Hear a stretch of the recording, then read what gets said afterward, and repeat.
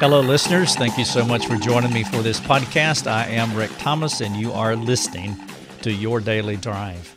I want to talk about in this podcast the unintended danger of the principle-driven life. What I mean by that is that one of the downsides of dividing the Bible into chapters and verses is that it can create a principle-driven discipleship methodology. And what I mean by that is that we can turn the Bible into nuggets and snippets and tips that are not in the context of the passage. It's not what the passage means. And also, our behaviors and attitudes and our words are not motivated by the gospel. This is called eisegesis, when we pull text, pull verses, or even words out of the Scripture and give them our meaning, but not the original meaning. And so besides this eisegetical approach to Bible study, well, it can lead to behaviorism. And one of the downsides, in addition to all of these things, is no heart transformation.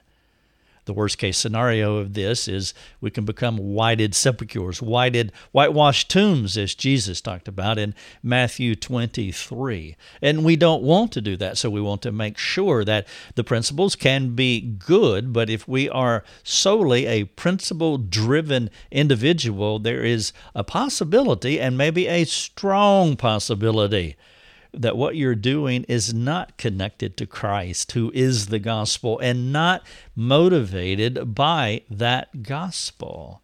And so I titled this podcast, The Unintended Danger of the Principle-Driven Life. Of course, you're listening to it here, but if you want to read it, I've got over 2,000 words that are waiting for you, and you are more than welcome to read it and to share it and to spend a lot of time digging around just in this one resource, because what you will find, I have a lot of links embedded in it that will help you to even further explain some of these ideas. Again, the title of the podcast is The Unintended Danger of the Principle-Driven Life. Pastor Ken Brown from Trenton, Michigan, I did a conference there back in the fall of 2019. It was a wonderful time. Also spoke on Sunday morning, and Ken has been a supporter of our ministry for, I don't know, a long time, maybe a couple of years, if not more. And so he was very familiar with me and our resources, so he invited us up. So Lucia and I went up to Trenton, Michigan back in the fall of 2019. I did the conference, and we spent a lot of time talking. Actually, he got a group of people together so that I could share with them about the Mastermind program, because he's very interested not just in what we're doing, but also equipping some of his key folks in the idea of biblical counseling and discipleship, and he likes the way that we present it and how we communicate the practical gospel to others. And so it was a great time, and Ken and I we've had email correspondence going back and forth for the past couple of years about different things, and a couple of days ago he sent me this email. And I did ask him if I could have permission to share it, and he said it would be fine to share it, so I'm going to read it as he wrote it. Ken Brown said, "There's a member of my church who is incarcerated, but in whom the Lord is working mightily. I speak to him every Monday by phone. He speaks with his wife every day, and they're going through the Change Me book, and absolutely love it. You definitely covered all the bases in that book. It is a tremendous resource." I know that you're encouraged by that, as I am too, that we are able to go into the prisons and speak to this incarcerated person. In fact, Ken told me that he will be excited to know about this, and that I know about it, and that I'm sharing what the Lord is doing in this individual's heart. I want to say a couple of things. I do want you to use our resources that way. And if you want the most concise treatment of, let me say it this way, the best of our content on discipleship, then you have to get the Change Me book, because there it is. It's a couple of 100 plus pages. I don't remember now, but the Change Me book, you can find it on Amazon. You can find it in our store. It's a paperback, and I would encourage you to get that book. As Ken said, you definitely covered all the bases in that book. It is a tremendous resource. And so this gentleman that's in prison is going through it, and he and his wife are going through it as well. I would also appeal to you that if you want me to come to speak at your church, please, or to your group, please let us know. It would be great to be able to do that. I just got a note from Sarah Caldwell in Sarasota, Florida, when Daniel Berger and I were in Sarasota, and their pastor said, "I never heard anything like that in 30 years." And someone else said it was epic. Epic is great. We do epic. And so you can actually invite Daniel and me. We'd both be glad to double date and do a conference for you. And so just let us know, and I would love to be able to, or we can work it out to where we can come to your church. And also be sure that you get the Change Me book as recommended by Ken Brown, the pastor in Trenton, Michigan. All right, I want to talk about this idea, the unintended danger of the principle-driven life. Now, one of the things I hope that you will ponder as I talk about the principle-driven life is how we, Christians, we can have wide pendulum swings when practicing concepts. Let me give you an example of what I'm talking about.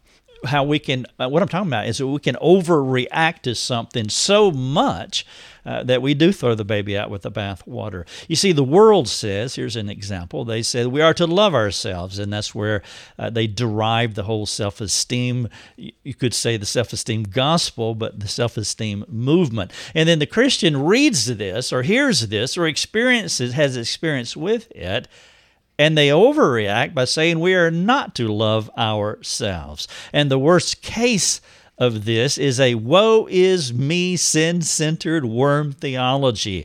I want you to think about that overreaction for any Christian. Can you imagine a Christian saying that we are not to love ourselves? There is nothing in Scripture that would support that. See, you're made in the image of God. If you don't love yourself, well, I mean, that is so problematic on so many levels, but one of those, like what James said in 3:9 and 10, that we bless men and curse men. Out of the same mouth come blessing and cursing. We're all made in the similitude. We're all made in the image of God. My brothers, these things ought not to be. Yes, we should love ourselves. The author, the creator, made us. But see, what happens many times is that we so overreact to something that it's this wide pendulum swing that we actually discount good Bible teaching. Another example is how some biblical counselors are so adamant for their cause that they won't call themselves Christian counselors, because there are some Christians who use either unbiblical or sub-biblical ideas and practices. Can you hear what these overreacting biblical counselors are saying? They are Christians who do not want to use the word Christian when Christian is who they are. One more example of this is what I call the grace crowd. It's the person who came out of legalism, whether it was from a familial or a religious situation, and they finally learn of the doctrines of grace. Praise God for the doctrines of grace. But some of them make the mistake of shunning obedience and holiness. Sadly, they only have one worldview for obedience, holiness, righteousness, and it's not a good one. But rather than seeing the necessity of living an obedient life, they make what I call the grace mistake, which means, quote, I can live however I choose. Now, they may not say that out loud, but that's an attitude that you could see with some believers because of where they came from, a legalistic background. They overreact. Biblical counselors don't want to be Christian counselors, and Christians don't want to be obedient, or in the other illustration, we don't want to love ourselves.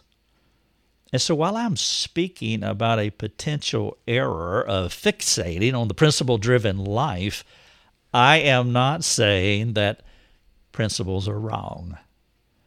Principles, like many things in our lives, can be useful, or they can get in our way.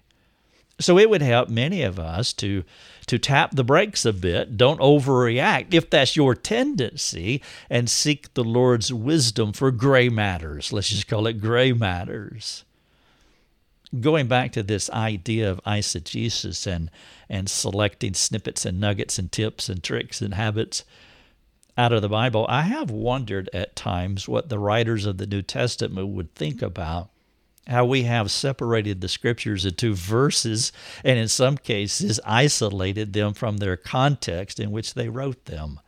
Chapters and verses are vital, and you know that. And of course, chapters and verses, that's not how Paul or anybody else, any other writer of the Bible wrote. Now, I hope you know that, but if you don't, you know it now. They didn't write in chapters and verses, but they are vital because they help us find things quickly in our Bibles. How hard would it be sitting in a small group and the leader says, turn to page 763 and start at paragraph 13 and read the next 3? That would be weird, right? But with every good idea comes a backside liability, if not a bucket of liabilities. I've already mentioned 3: Christians who don't want to love themselves, biblical counselors who don't want to be called Christians, and Christians who don't want to be obedient. One of the most significant problems is when the unlearned isolates verses from their context and uses those snippets as principles to model their lives. I'm not saying we shouldn't pattern our lives after God's words, but we may become only a slightly better version of what our culture offers through their self-help gurus. Ironically, many of those who do not know the Lord take our Bible principles and use them for personal prosperity, agendas, and other desired outcomes. Like the novice believer, the Bible becomes a self-help book for them. Let me give you 5 examples of where people take a verbatim quote from Scripture and twist it into something that context does not mean. Probably the most popular one is Matthew 7:1. Judge not, that you be not judged.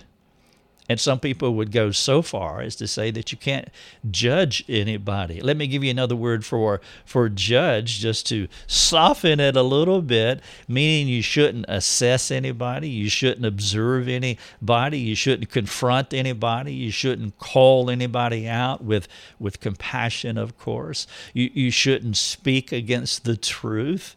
You're judging me. You see how that sentence was pulled out of Scripture to mean something that it does not mean. It's been pumped with steroids, and it doesn't mean all that. Because definitely you should, quote, judge. You should assess people. You should learn people. Ephesians 4:26 says, do not let the sun go down on your anger. I've heard many people in my life say you can't go to bed angry. Do you know how impossible that is? Maybe you've never been so angry. Anger takes a while sometimes. Now, you can repent of some anger and you can truly be over it. There's other anger moments that happen between two people where it might take a long time. And I've seen people where they've had horrible things happen to them, and they live in this angry frustration, even for years. Now, that's problematic because what the text is teaching, you should not bury it. You should not bury it and leave it unattended, because if you leave it unattended, it will grow into many horrific things.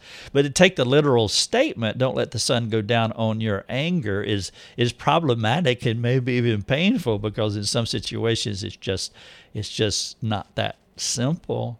So don't bury your anger. Work on it. Deal with it. Find help if you're really struggling. 1 John 4:8, God is love. And I think you know where some of the crazy places that goes. I mean, they take God's love and they divorce it, and they separate it from God's justice, and thus you have a squishy, squeezy God who is not Jehovah at all. God is love, and he is a God of wrath too. In Jeremiah 29:11, "For I know the plans I have for you, declares the Lord, plans to prosper you." I'll just say two words: prosperity gospel. Such a big problem. And then Romans 8:28, "All things work together for good for those who love God." People shrink the word good down in this text to where it means only things that I want, things, good outcomes for me, according to my interpretation and expectation of what good should be. If you want to read more about that, I have an article here that's titled, "What Does All Things Work Together for Good Really Mean?" Interesting enough, this is the sermon that I preached at Ken Brown's church in Trenton, Michigan, the Sunday after the conference. The Bible is a self-help book. And some biblical counselors, they really twitch at that as well, which I find it kind of humorous, because the Bible has helped millions of people. Yes, a self-help book. But my point here is that if a person pulls a verse out of context and uses it for personal purposes, though there can be a quick benefit, they should be cautious about this habit. The worst case of this practice is the individual who uses Scripture to manipulate and control someone. We have been interacting with someone on our forums today, which is a service that we provide to anybody in the world who has access to the internet. And this individual was talking about how their spouse is gaslighting them. And what I mean by that is their spouse is overtly, actively, intentionally sinning and then blaming the other spouse using Scripture for what they are doing. This is the worst practice of a person who rips something out of context, and they use it to manipulate and control. Besides taking a verse out of context, the principle-driven lifestyle, it tends to target the behavior of the individual. Jesus wants to make sure that we know all actions connect to our hearts. Of course, cutting off any bad practice is wise, is ethical, is humble. But if you do not address the ruling motive of the heart, guess what? That behavior, like a stain under white paint, is going to reappear. It may surprise you to know that the most typical form of discipleship that folks ask me to do comes from a principle-driven methodology. Rarely will anyone say it as I have just framed it, though. I suspect most of them aren't aware of what they are asking. In our all-online school, it's a pleasure to train our mastermind students about this problem of the principle-driven life, the danger of taking passages and verses, the sentences and words out of context, while helping them gain more insight on how to address the root and the fruit.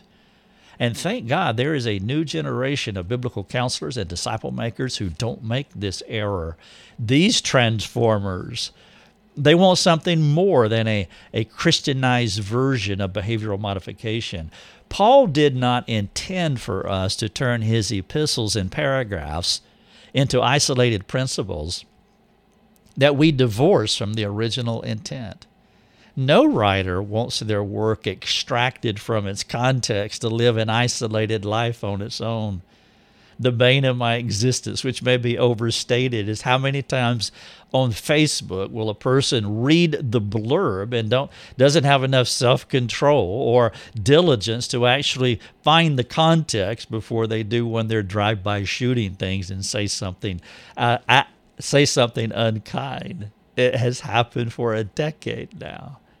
Paul's primary point for writing was to teach his hearers about Christ, who is the gospel. Christ and the gospel is a synonym. He is the good news.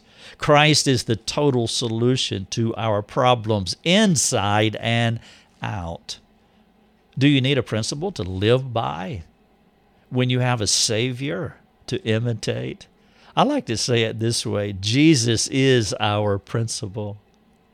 I talked about this idea of isolating and selecting tips.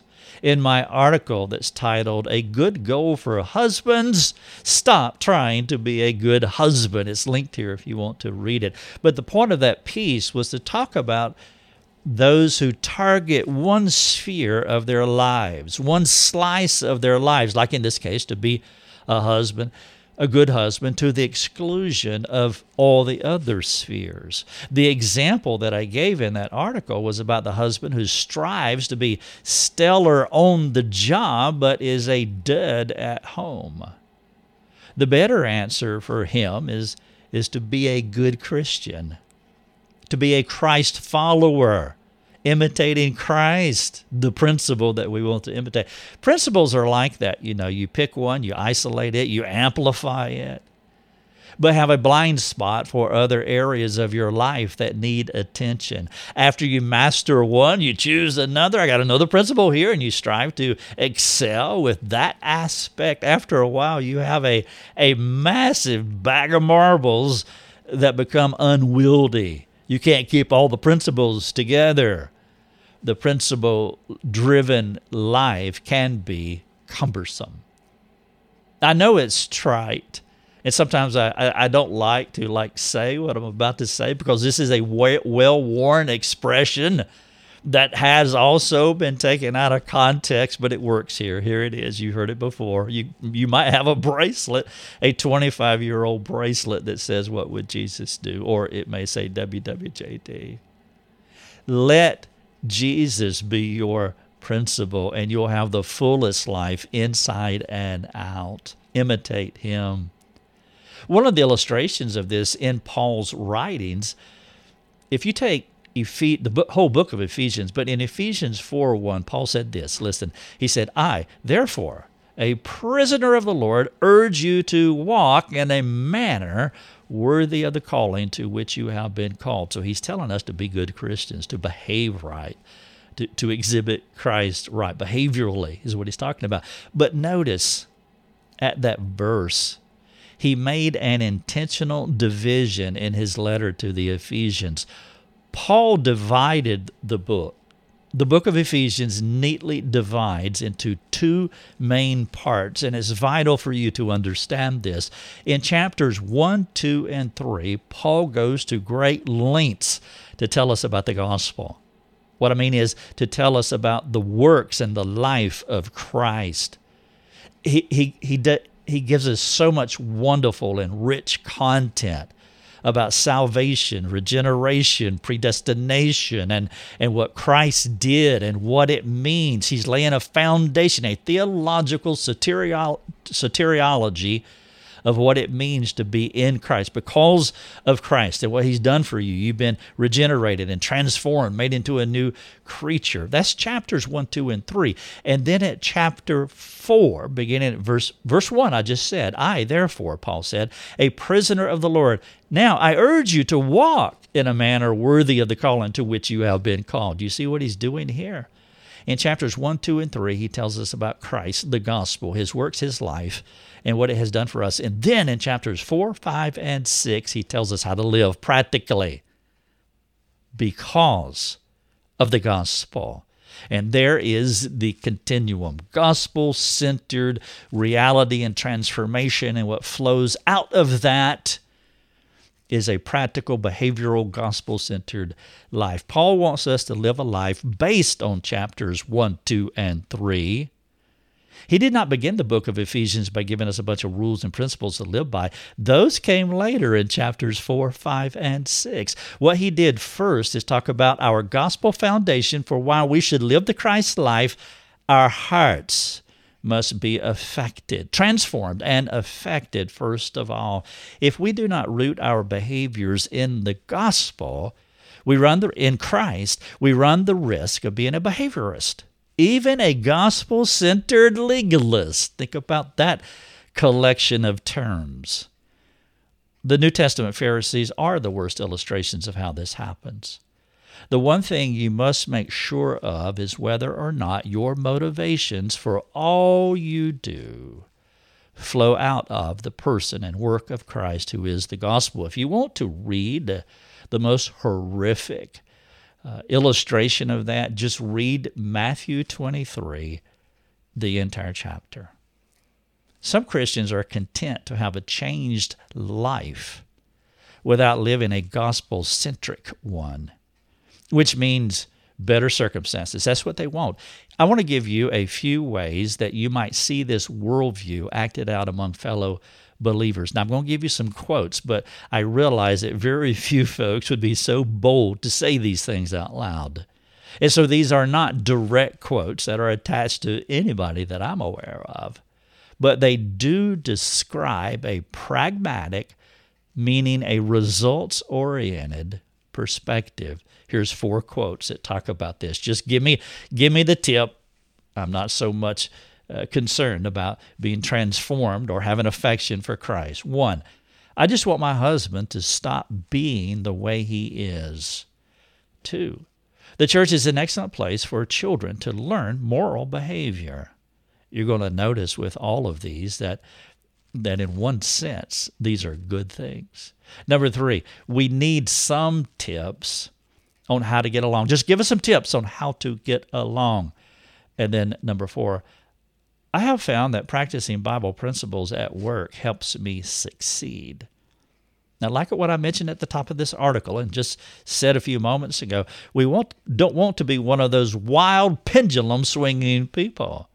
We all want spouses and children doing well. I want my children behaving morally, and I know that the church is a great place to help supplement what we are doing in our homes. And of course, my wife wants me to stop being a knucklehead, and I understand her desire. And we want to learn how to get along, which is also a normal request for normal people. And it's wise to be like Jesus in the workplace. But from a conscience perspective, no Christian discipler should settle for principle-driven teaching method alone. We have to guard against providing preferred outcomes to people without connecting all we do to the gospel. I cannot exclusively teach communication principles to anyone exclusively, which is one of the more frequent requests from marriage for marriage partners. They don't get along, which means they are choosing not to get along. Any couple can get along. It's a choice. If you look into their history, you will see a time when they did communicate well and got along with each other. Like most issues similar to this, it's not an I can't problem, but a I won't problem.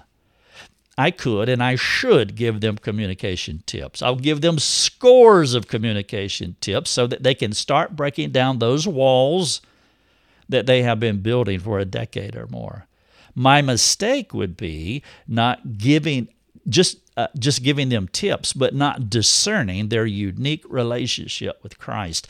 If God has not regenerated them, then they have no gas, and they will not get far down the road before they break down or blow up at each other.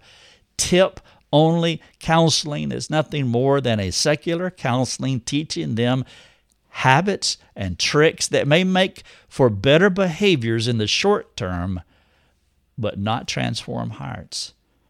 Some of our Christian discipleship has not evolved past the change the situation rather than the person methodology. We must give our brothers and sisters more than what our culture provides because we can. Tips, tricks, techniques are useful to a point. But the gospel is more significant and it's more transformative. The title of this article is, and the podcast, The Unintended Danger of the Principle-Driven Life. In this article here, I have a short video, and it's titled, What It Means to Live a Gospel-Centered Life from a Practical Perspective. I would love for you to watch it. It's quite popular, and people have benefited tremendously from it. Also, as usual, I have call to action questions for you that will help you as a tutor, as a coach, as you process this content. And I would love for you to get on this article on our website and read these questions, and it would be even for a double bonus to talk to someone about them. And I think you would benefit tremendously. Thank you so much for listening. Your Daily Drive is a production of rickthomas.net, a global community that is seeking to live more productive and inspiring lives. If you'd like to learn more about our community, please go to rickthomas.net. rickthomas.net.